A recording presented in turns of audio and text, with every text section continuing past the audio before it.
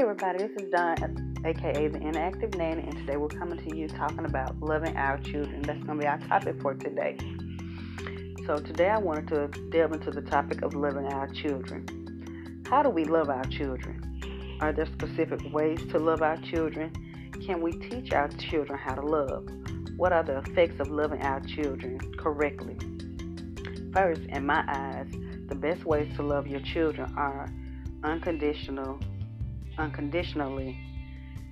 the way that fits their love language, and gently. I'll make it a point to expand on love languages in the next blog entry. But we have to be consistent in showing and giving love to our babies, even teens and tweens, young adults as well. All children need our love. We must remember to love our children no matter what, even in the times when they make us want to pull our hair out as parents, teachers, etc. We have to still stick at it, give them the love and attention that they need. Sometimes they can even put on a front like they don't need us or like they have it all together. Well, remember, our heartbeats will always be our heartbeats, young or old. Most mommies and daddies feel like what works for one child may work for all the rest of the children, and that's not the case. Each child is different, which means you have to learn the love languages, the ways of communication, the ways of showing your affection as well as they can accept it. Let me tell you, it's not what works for one does not work for all of them. That's not the case. You couldn't be farther from the truth. Each and every child is different.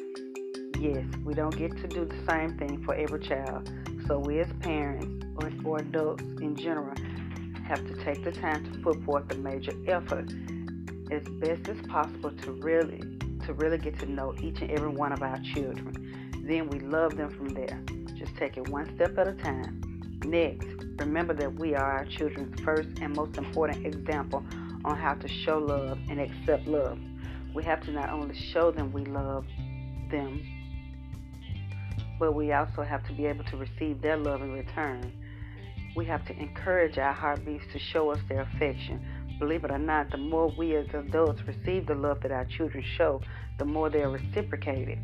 And last, the effects of loving our children in a positive way can be major. Our children will be all the more happier, all the more vibrant.